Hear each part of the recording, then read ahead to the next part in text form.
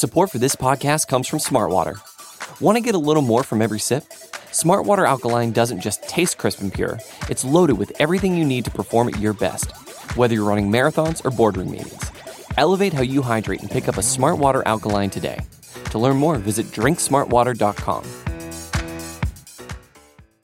Hi, I'm Nilay Patel, host of Decoder, my show about big ideas and other problems. Right now on Decoder, we're doing a mini-series about one of the biggest ideas that's creating some of the biggest problems around, generative AI. Our series dives deep into some of the most pressing issues surrounding generative AI, with expert Verge reporters covering the cutting-edge frontier of the industry. How could copyright lawsuits completely upend large language models and image generators? How big a problem is AI-generated misinformation for the 2024 election? And what kind of impact are AI chatbots having on human relationships? Decoder's AI series will help you understand what's going on, why, and where it might go from here. Tune in every Monday and Thursday for new episodes of Decoder, wherever you get your podcasts. What you're about to hear is an unscripted, one-time counseling session focused on work. For the purposes of maintaining confidentiality, names, employers, and other identifiable characteristics have been removed, but their voices and their stories are real. I think the sort of hilarious irony really is that for two people who run a communications company, we are both drastically terrible at communicating. They had been together for 13 years as business partners, as close friends that I had met in college, that stumbled upon this new idea that turned into a very successful business that is on a number of continents and bi-coastal. And the business is actually doing really well, and the relationship is sinking. The kind of the single most stressful thing in my working life, if not life, are the challenges with our relationship.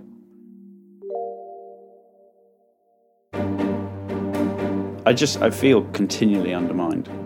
The job has always been that place where I've been needed and I feel important. A lot of the people that work for me are like an extension of my family. There's no doubt that your emotional and relational dowry comes with you to work. Imagine going to work every day in a very busy place and no one will make eye contact with you. I mean, it feels like a breakup. It doesn't feel. It is. So, how's work?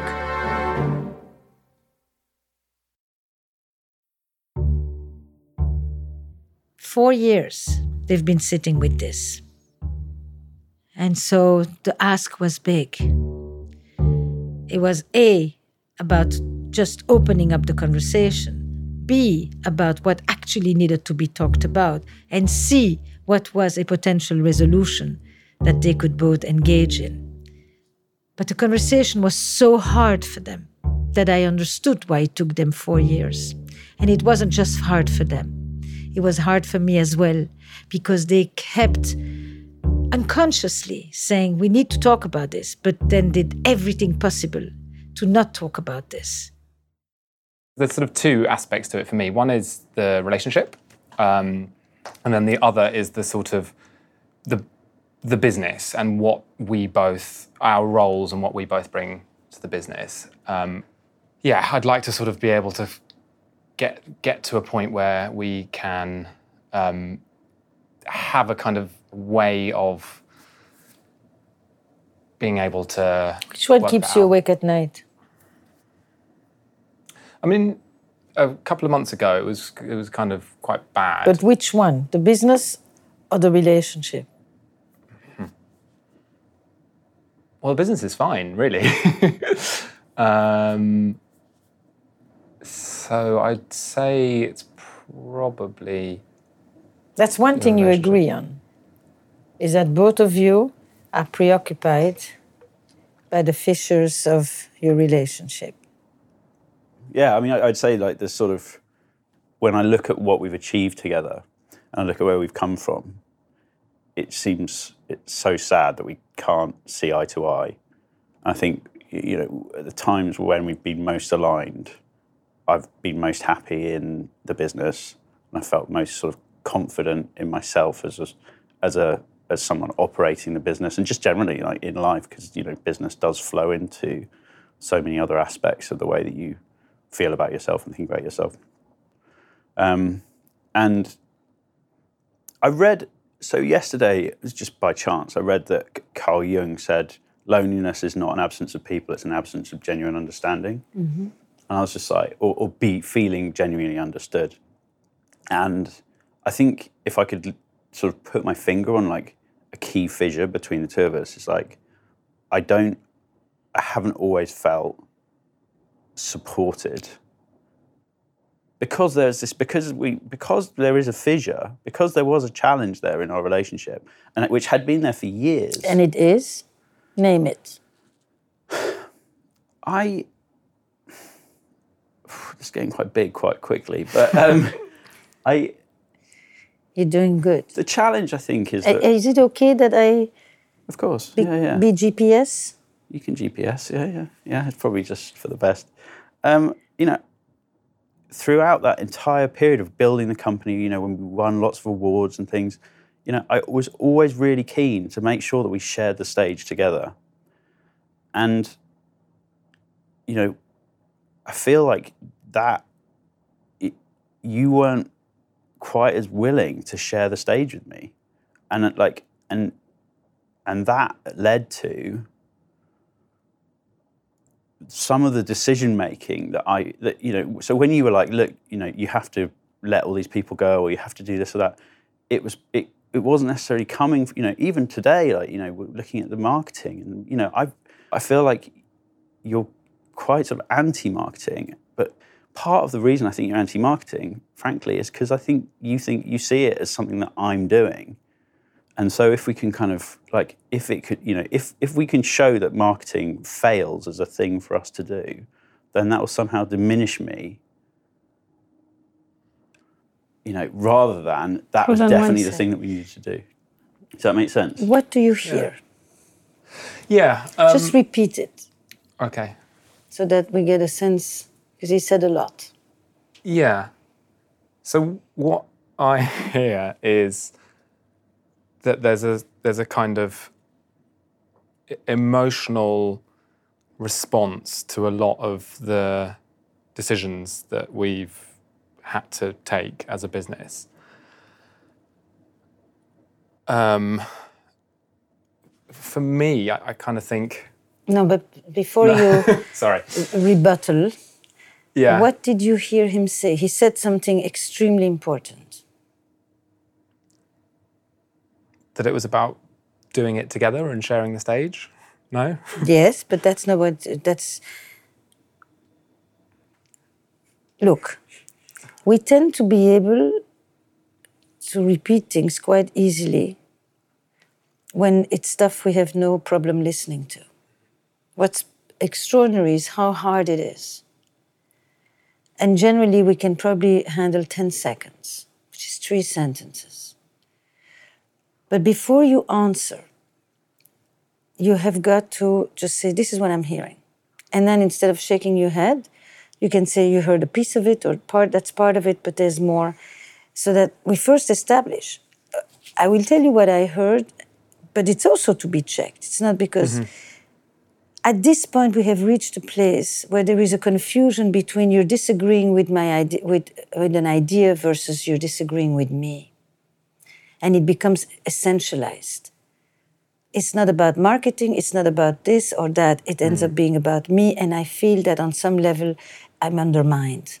And then I have to prove myself, and I'm being tested.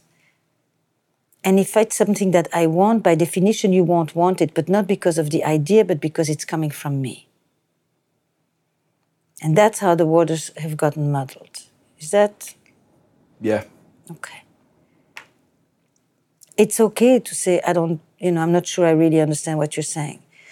But if you don't listen, it's because you're busy with the rebuttal. Yeah. So you got to slow it down and anchor yourself, first and foremost, into the listening. That's the essence of the communication, is actually not the talking. It's the listening. He gave you the opening line, right? There's a loneliness in not being understood. That in itself is a loneliness. And do you still see each other outside of work? Do you still have a friendship? Sometimes. A bit. Do you still talk about anything besides the shop? Yeah. Yeah. Okay. Do you still go out just to hang and be with each other, for the company of each other? Well, we've lived in different places for 5 years. Yes. So not so. Do you still text each other stuff that is not about work?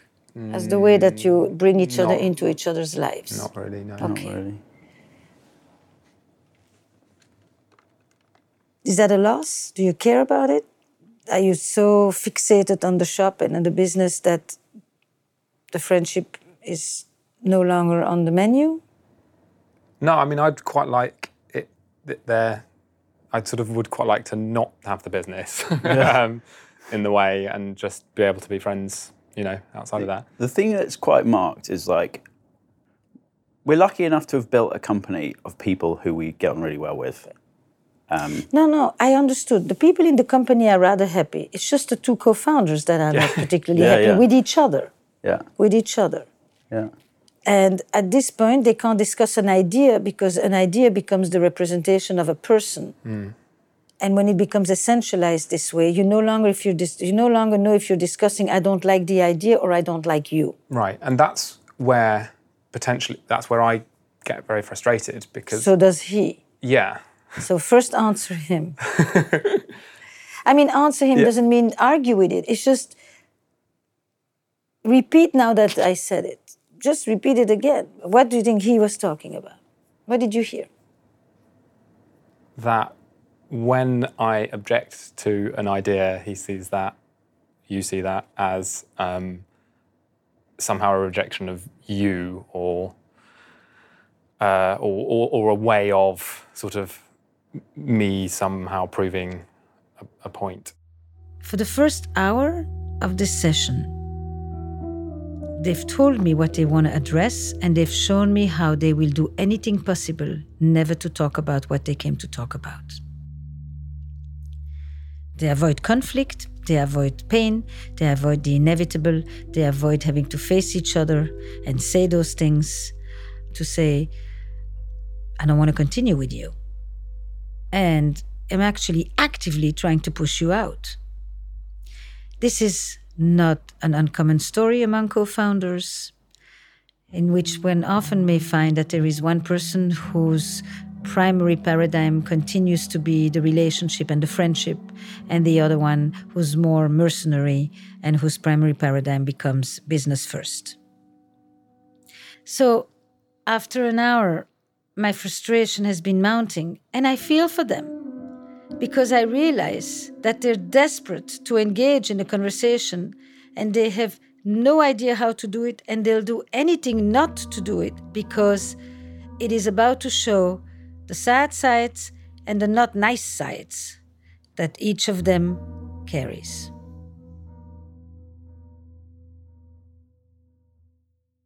I mean, when we first set the company up, we talked all the time. I mean, like, just daily, several times, because there was always like, oh, we can do this and we can do that and we can do, and I think as the business developed, we just talk less, and then the less you talk, the less you sort of get that genuine level of communication. Yeah, it's like a relationship. Yeah, who knew? Right? In the beginning, you don't stop. I think also I think kind of trying to unpick it a bit as well, like that whole period in London, in terms of letting people go, that's where I feel like let down by you, in that like it stopped becoming a partnership there because I was doing everything I could to try and support you and to help make these difficult decisions, to the point where I actually came back and did some of it. But there was a kind of unwillingness to listen to those very practical suggestions and solutions. And that led to immense frustration on my side, which I know had an impact, on a personal level. And that's kind of where it really that difficult. Was extremely damaging. I think we just both have very different narratives about like what happened from when you moved to the US on. I think we came here, it was, you know, admittedly, like it was something that you really drove, and you know, we moved over here, and we basically gutted the UK business to make New York into the biggest opportunity that we could. You know, you just said something that I want to pick up on for a sec, if you allow me. We have different narratives. Give me just a sense. What kind of relationship cultures you come from and you grew up in when it comes to talking about difficult subjects, being direct with people that are close to you, managing conflict, expressing certain feelings or not, or other feelings but not those? What kind of relationship cultures did you grow up in? I call this the relational dowry. The stuff that we bring with us to work and does not stay at the door.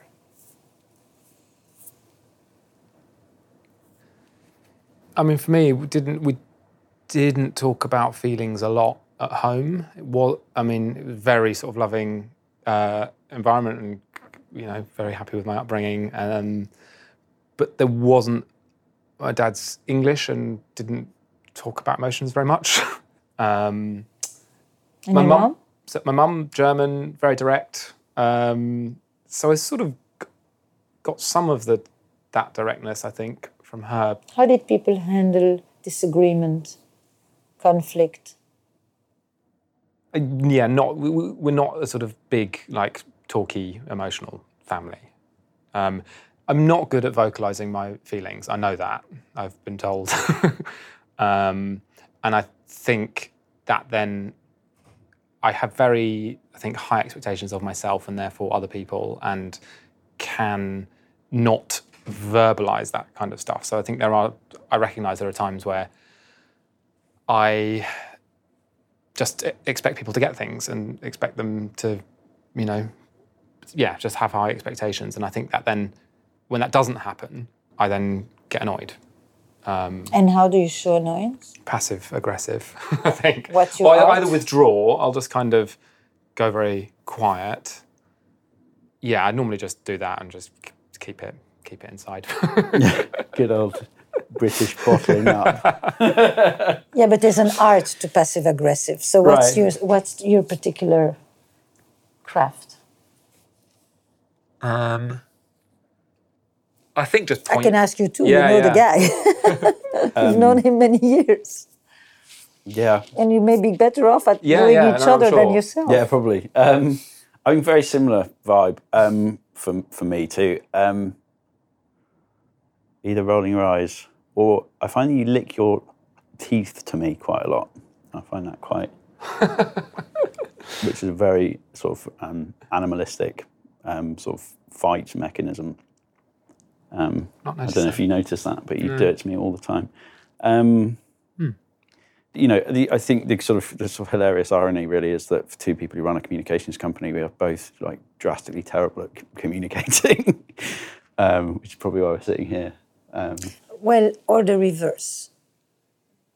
The fact that you're here, I always take as there's a longing underneath. There's a wish for something better. Yeah. You may not know how to do it, but you at least have a desire to want to do it. And that speaks volumes. So I don't think that the fact that you're here is because you're worse than others.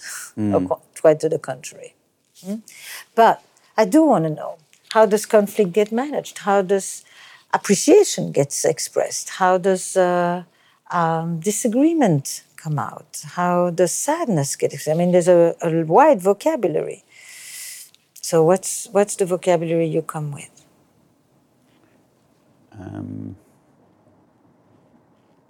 Bottle it up and don't deal with it, and then go to the pub. Probably why I'm still really cut up about my dad dying when I was 10. Not that has anything to do with this really, but like inability to deal with challenges is or emotional challenges, is an issue. I don't think either of us deal particularly well with communicating unhappiness. And that's where you are. Mm-hmm. You are rather unhappy with your relationship with your co-founder and your friend. And you are rather unhappy as well. So that is actually the thing that you're in the midst of at this moment. Mm-hmm. Not the direction of the company. That is actually unfolding quite well. And part of what you're doing about your unhappiness is you're fortifying the troops. You're building a case for leaving, but of course with the fantasy that he would do the leaving, so you don't even have to take responsibility for that. That's passive-aggressive. Yep. Yeah. Right? And he feels it. Mm-hmm. And he even says it. You know, you're inching me out. So far, so good? Yeah. All right, continue. I feel continually undermined. We had a thing on Friday where we have a deck that we send out. I want you to try and do that thing that you just said is so hard. Yeah. I'll be with you. I'll help you. Thank you. I just feel continually marginalized. For a company that I've loved and given my all and given countless late nights and weekends and hours and hours and weeks of lost sleep, I just feel like my joy and desire to do it is just crushed over and over. And every time we're on a call, and I mean, it doesn't even necessarily need to be when I go off on one. Quite often you'll just roll your eyes at the things that I say, or, finding that the deck with my with my this name is the moment excluded. when you want to check if he's listening. With my name excluded. The reason I got so upset about that on Friday was because it was just the clearest possible manifestation of the way I feel. So that was just a slide of the company, and it had everyone in the company on it, except I literally just didn't feature. So it was it was a hierarchy of the company with one person missing, and the one person missing was me. And that just, now. That hurt. That hurt, but it hurt because I've had that feeling for years. That first year when we entered we entered these big awards. But you see, you're thinking and you're oozing feeling. Okay. You tell him that hurt. Yeah. And now just shut up. Yeah. You sit with it. Yeah. The problem is that you talk to flatten whatever you feel. Yeah. And you go numb. And when you go numb... He goes numb. Yes. Yeah. Fair. That is fair. I guess, That's it. Now go back to him. Yeah. Sit and let him react. Yeah. I get it. It's an awful thing. You build this thing, they put a slide up, you're not even in it. Yeah. That's a clear feeling. Yeah. It sucks to be edited out. You feel excluded and hurt. Period. Yeah. Shut up. Me, shut up, not you, shut up. I know. It's not shut up. It's you don't allow yourself to feel it. Yeah. And it hurts. It feels awful. But by continuing to talk, you don't allow yourself to actually feel it. Well, you dilute what you're saying. That's right. Yeah. Support for this podcast comes from Smartwater. Life moves pretty fast. Are you drinking water that can keep up? Smartwater Alkaline has everything you need to stay hydrated, no matter where your day takes you. Whether you're pitching a tent or your next big idea, Smartwater Alkaline can help you perform your best. It delivers a pure, crisp taste that makes it the perfect chaser after a big workout. Elevate how you hydrate and pick up a Smartwater Alkaline today. To learn more, visit drinksmartwater.com. Support for this episode comes from Viator. Sure, a good souvenir is always fun. but it's the experiences that people love the most about traveling. When you get back home, that t-shirt might fade and that snow globe might break, but it's those once-in-a-lifetime memories that will last. Viator is a website and app where you can book travel experiences like architectural sightseeing, snorkeling excursions, sunset cruises, and so much more. With Viator, you can reserve everything from simple tours to thrilling adventures with over 300,000 bookable experiences in 190 countries. Whether you're a foodie, a history buff, or an adrenaline junkie, there's something for everyone. Plus, Viator's travel experiences have millions of real traveler reviews, so you can have the information you need to book the best activities for your trip. When you book a travel experience with Viator, there's always flexibility and support with free cancellation, payment options, and 24/7 service. Make memories that will last forever with Viator. Download the Viator app now and use code Viator10 for 10% off your first booking in the app. One app, over 300,000 travel experiences you'll remember. Do more with Viator. Hi, I'm Nilay Patel, host of Decoder, my show about big ideas and other problems. Right now on Decoder, we're doing a mini-series about one of the biggest ideas that's creating some of the biggest problems around, generative AI. Our series dives deep into some of the most pressing issues surrounding generative AI, with expert Verge reporters covering the cutting-edge frontier of the industry. How could copyright lawsuits completely upend large language models and image generators? How big a problem is AI-generated misinformation for the 2024 election? And what kind of impact are AI chatbots having on human relationships? Decoder's AI series will help you understand what's going on, why, and where it might go from here. Tune in every Monday and Thursday for new episodes of Decoder, wherever you get your podcasts. I realized in listening to the session that I actually ended up doing with him what he was doing with his partner. I was trying to help him to actually just sit for a moment with the load of emotion that was coming up as he was describing how he had been rendered invisible. But instead of saying, just sit with it for a moment. Where in your body are you feeling this? And then just watch the wave come over him and just say, stay with this. Let it come out. I ended up saying to him, you're not letting yourself feel, rather than helping him to actually feel it. And let the other person see the consequences of his actions. So I missed it. Less is more. So the only thing, you turn to him and you say, do you get it? Do you understand? We're not solving the business problem at this point. Yeah. So we're just in this conversation. Mm-hmm. Do you understand what I'm saying? You understand what I'm saying? Yeah. Yeah. What, like, how would you like it to be? That's a very good question. I guess I'd like to just put a lot of that animosity behind us. You know, like, there's a lot of water under the bridge. I understand that. I want to feel like you've got my back.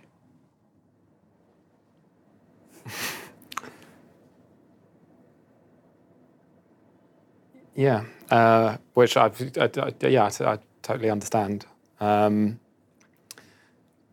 And for me, it's about kind of, I guess, finding a way back to, you know, that the first few years of the company and how that worked. But part of that is around the roles, I think, mm-hmm. And that's where I kind of keep coming back to.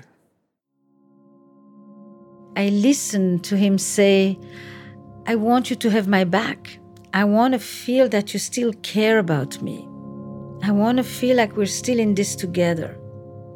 And the other one answers from the place of, structurally, I think we need to redefine the roles here in the company. But emotionally, he kind of is gone. And this discrepancy is something that I really have witnessed so many times in romantic relationships. When one person is still fighting for the relationship and the other person basically just came to drop this one off and said, see you later, I'm on my way out. And it is basically, you cannot work on a relationship if one person is gone. You need two people. But I get it. Like from a sort of emotionally supportive perspective, I definitely can do more. Yeah. Do you think there is validity in what he describes when he says, "I feel undermined, you don't have my back"? You translate this as he wants me to agree with him. Mm-hmm. And so your next thought is, how can I have his back and not agree with him? It's the only way he will feel supported is if I say yes to what he says and I don't agree with it.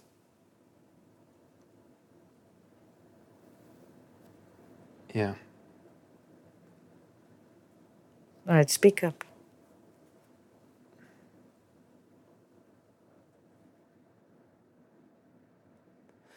Yeah, I mean, yeah, because I think that kind of is, I think from a work perspective, I do have doubts. That's kind of where it comes from. I just kind of do sort of worry about the role and what you're going to be doing and where that's best placed, and that's where I think, to a certain extent, I don't have your back. From a business perspective, obviously from a, I want you to be happy, and I'm kind of happy to. Yeah, I see what you mean. I sort of say yes, I'm happy to help you get that, but I am kind of saying on my terms, so I do recognise that that's not the right way to do it, really.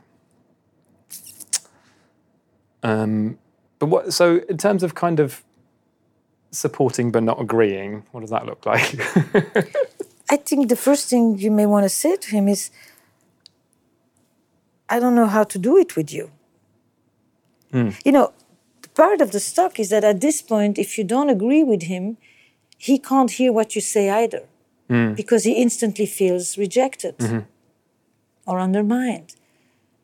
So he's into his wound, he's into being hurt. He's not able to actually hear that maybe there's a different point of view. Everything's muddled. A thought is a feeling, and a feeling is hidden.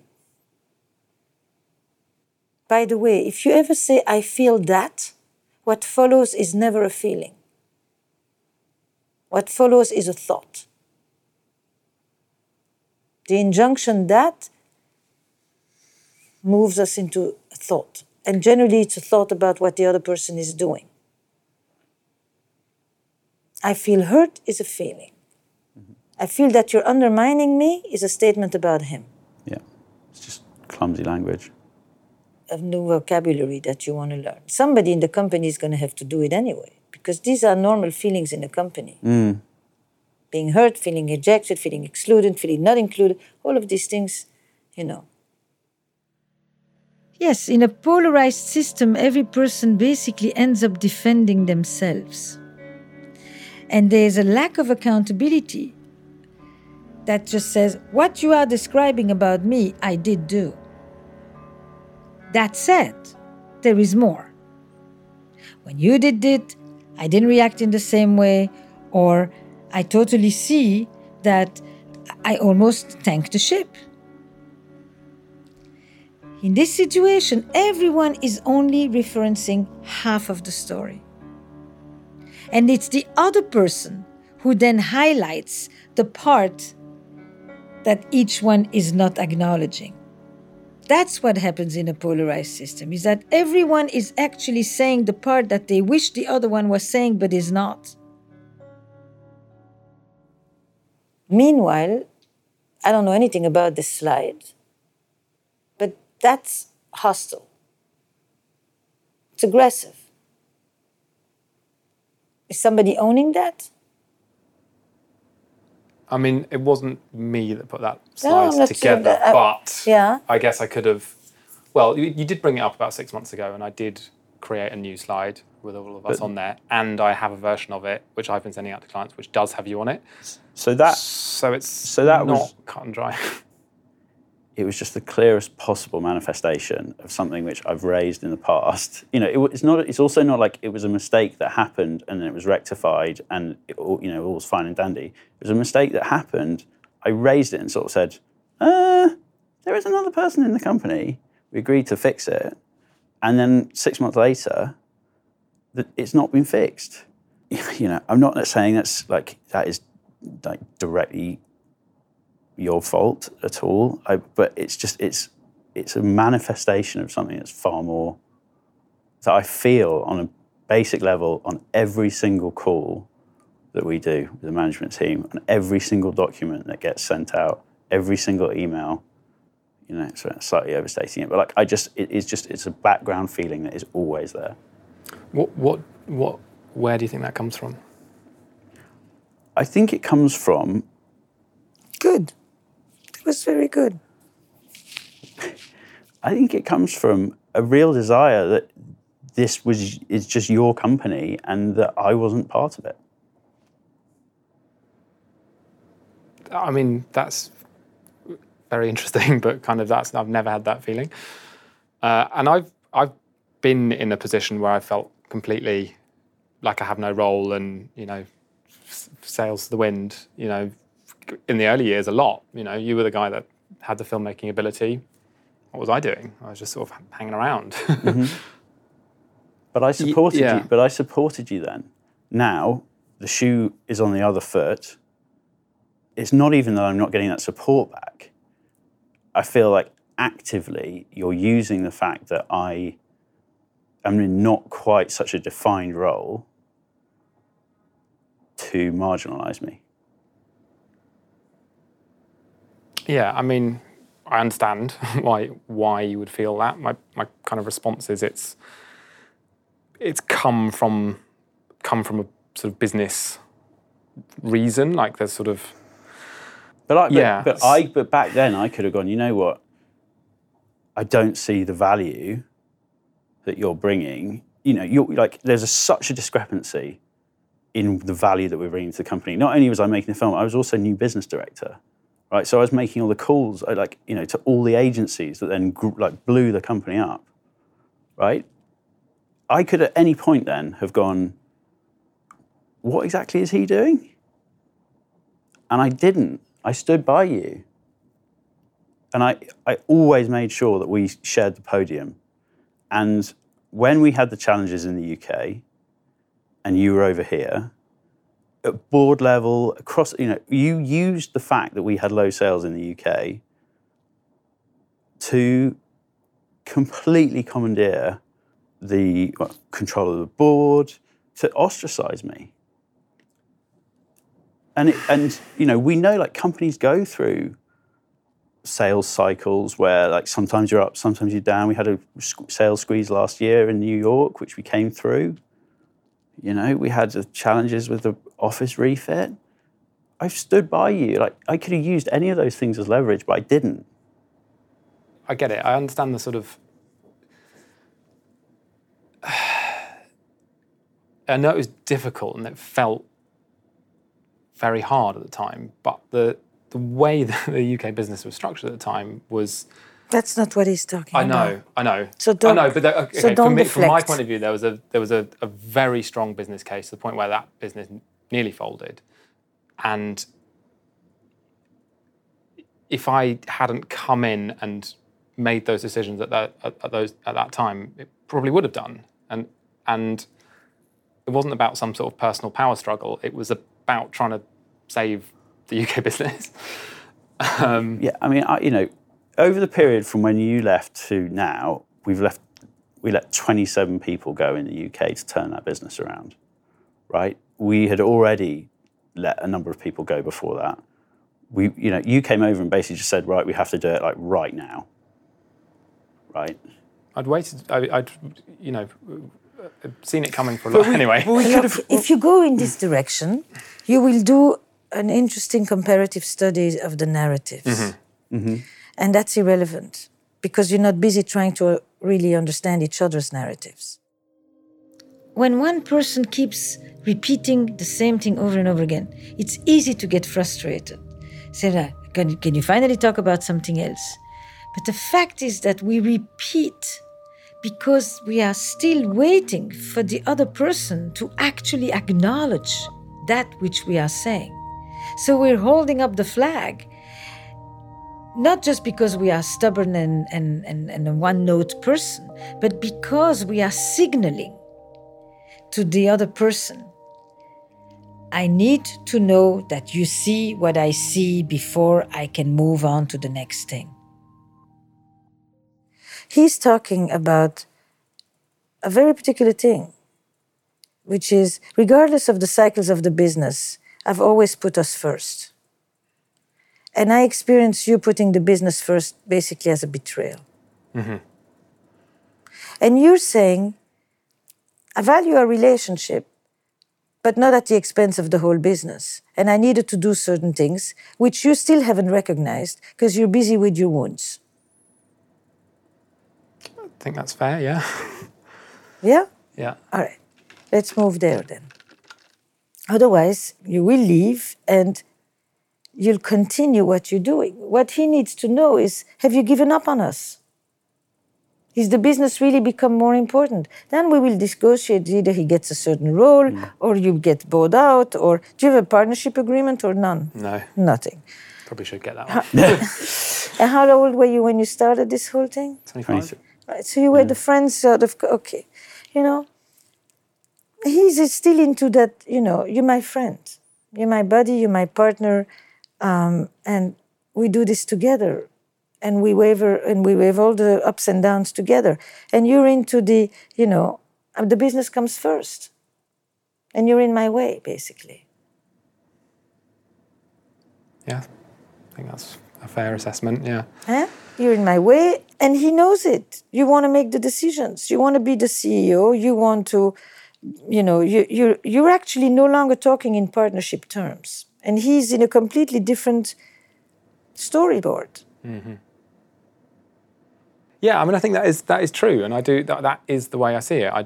I see it as a business. I see my responsibility towards the board, the shareholders, the employees, the clients.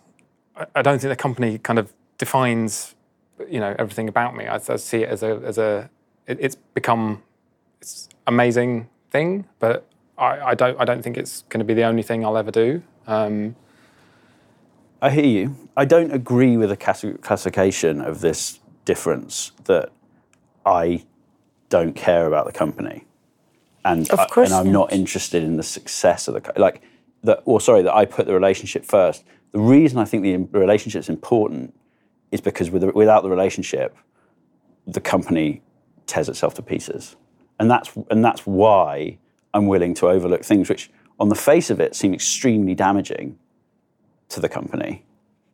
Yeah, you know, I mean, it's not some sort of like, oh, you know, this is our amazing, exciting adventure, and you know, we have to stick together, and you know, damn the consequences as long as we're together. It's that the value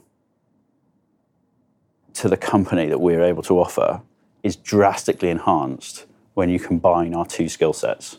He no longer thinks that. No. I know you think that, but he no longer thinks that. That's where you actually are parting. Mm. Yeah. And he hasn't thought that for a while, and because of that, you are spinning your wheels. Mm. I am saying it for you because you're not being direct. And, you know, if you leave here... Try not to be. Yeah. But you have to be. Yeah. At this point, you have to be out of sheer respect for him. Yeah. No, you're right. Because otherwise you will leave more convinced with what you already came in. Yeah. And you're going to continue to do more of what you did in a more blatant way, and it's hostile. Yeah. Maybe he should continue the company, since for you, you know, if you sell cars or if you sell movies, it's not fundamentally different. You like the selling, you like the structure, you like the business piece. And so, you know, who knows whose company it will be. Or maybe he does take a certain role, or he takes a new division that is not about corporate, or whatever you choose to do. But you first and foremost, it's a terribly painful thing to do it like this, but it's the respectful thing to do. Yeah. And it's why you came. It is. Let them do it.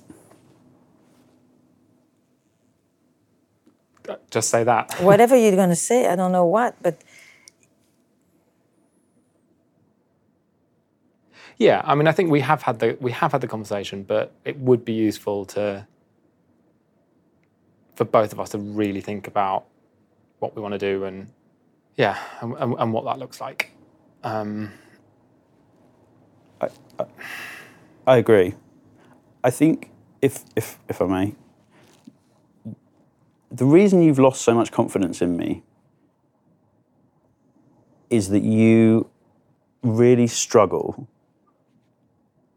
almost to the point of not seeing the benefits and the things that I've done for the company. You know, we've got this absolutely thriving culture in the UK, right? That was because, well, in part, I'm amply supported by the rest of the team. I made turning the culture around in that business the number one priority. And we've done that, and it is absolutely thriving. And it's thriving to the point where neither of the founders need to be there. Now, you have real difficulty attributing that to anything that I did. But, like, who else did it? Yeah, I do. I mean, yeah, just the sort of value conversation is often on quite intangible things. Mm-hmm. And I think, you know, with my sort of business head on, that I do find that difficult to sort of put a value on, because it's you know, it's often the stuff that's kind of out there a little bit. And yeah, I mean, I guess that, you know, the tangible aspect of it is the sales and the profit that we're making in the UK. Like, that is extremely tangible. I mean, the other thing is, you know, our Brooklyn refit, which you oversaw, ended up costing, at the last count, $350,000, which, you know, we originally signed off $80,000 to do that. Now, that was entirely on your watch, right? You know, if we're being completely harsh and, you know, and the business does really come first, there could have been quite a different outcome from that. Sure, you know, I'm happy to, again, I don't want to sort of get into the specifics and the context around that, because it's not really about that, but I'm happy to put my case forward and take it to the board, or, you know, if we can't agree it between ourselves, no, just as in I'm happy with my response to it, I think. That's what I mean. But your response is this. I'm not going to argue with what he says about London. The fact is, I hold him responsible for London. Mm-hmm. When it doesn't go well on his side, he's responsible. When it doesn't go well on my side, there are a lot of other circumstances. Mine is circumstantial, his is personal. It's classic, yeah. You want to leave, or you want to part. Why do you need to destroy him first? As a way to justify your wish to go. I mean, you are entitled to go. For whatever reason that you choose, you're entitled to go. Then you'll decide how you want to divide and part and all of that. But you're entitled to want that. And you don't want him to leave, so you're groping. I guess groping is not the. Yeah, sure. I bring imagery from other relationships. Grasping. Grasping. That's actually the. Go ahead, tell us. Yeah, look, I recognise that I can be very difficult in that sense. That's got to be really hard. You're locked because you have a certain desire for whatever reason, and everything gets measured vis-a-vis that. I mean, if I have a wish for you, is that you would leave with one new thought but it's not happening. What's happening is a reinforcement of every thought you already have. He brings up culture, you say, once again, he brings up culture. We've already talked about culture, him and his culture. You know, it doesn't occur to you to say, of course you had something to do with it, because there probably is something he had to do with it. Maybe not as much as you think, but you're not going to give him an inch. Right, yeah, that's fair. Because you're pissed. I don't know why you're pissed, but you're pissed. You're in an anti, and he knows it. So he's trying to justify himself. He's trying to prove to you that he's capable of something. And the more he's trying to prove, and the more you think he's pathetic. But you don't realize that you're putting him down the whole time because you give him nothing.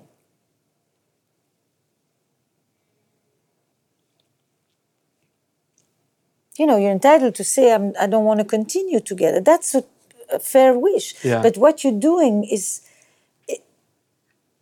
aggressive. It's hostile. Yeah.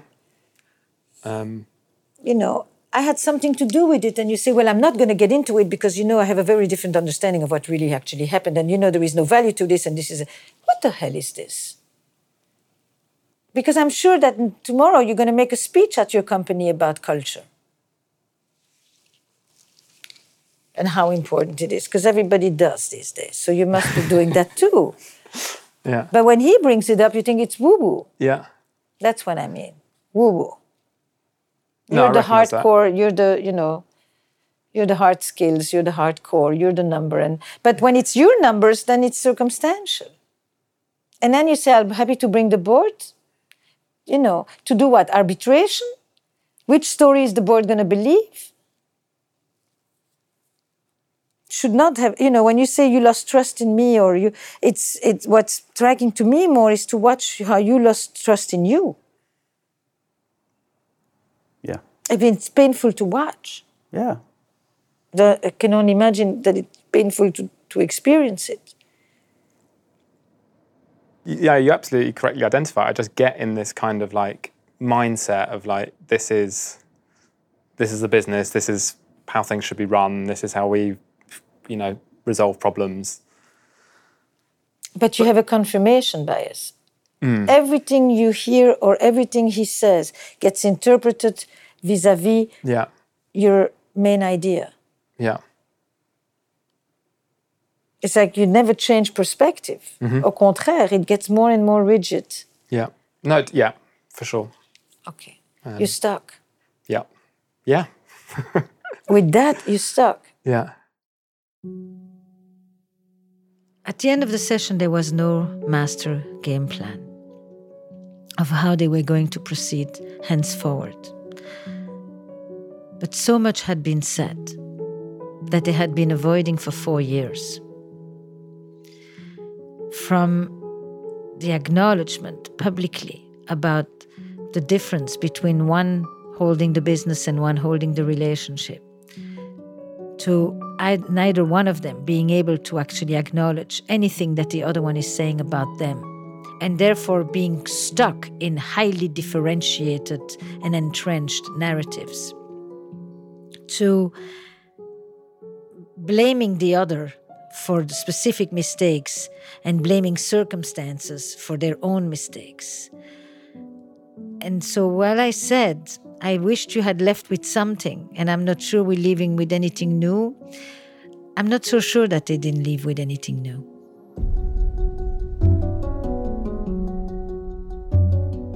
Esther Perel is a best-selling author, speaker, and host of the podcast, Where Should We Begin? To learn more about Esther Perel's world, to sign up for her newsletter, or to apply to be on the podcast, go to estherperel.com/howswork. How's Work is produced by Magnificent Noise for Gimlet and Esther Perel Productions. Our production staff includes Eric Newsom, Eva Wolchover, Destry Sibley, Alex Lewis, Kristen Muller, and our coordinating producer is Lindsay Ratowski. Our recording engineer is Noriko Okabe, and Damon Whittemore is our mix engineer. The theme song was written by Doug Slaywin, and the executive producers of How's Work are Esther Perel and Jesse Baker. We would also like to thank Nazanin Rafsanjani, Matt Lieber, Darian LaBeach, Courtney Hamilton, Kelly Rose, Nick Oxenhorn, Dr. Guy Winch, Paul Schneider, Thomas Curry, Shani Aviram, and Jack Saul.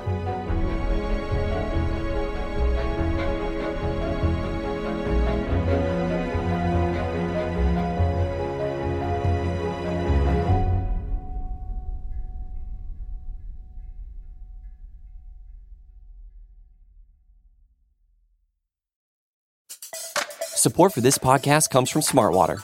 Want to get a little more from every sip? Smartwater Alkaline doesn't just taste crisp and pure, it's loaded with everything you need to perform at your best, whether you're running marathons or boardroom meetings. Elevate how you hydrate and pick up a Smartwater Alkaline today. To learn more, visit drinksmartwater.com. Hi, I'm Nilay Patel, host of Decoder, my show about big ideas and other problems. Right now on Decoder, we're doing a mini-series about one of the biggest ideas that's creating some of the biggest problems around, generative AI. Our series dives deep into some of the most pressing issues surrounding generative AI, with expert Verge reporters covering the cutting-edge frontier of the industry. How could copyright lawsuits completely upend large language models and image generators? How big a problem is AI-generated misinformation for the 2024 election? And what kind of impact are AI chatbots having on human relationships? Decoder's AI series will help you understand what's going on, why, and where it might go from here. Tune in every Monday and Thursday for new episodes of Decoder, wherever you get your podcasts.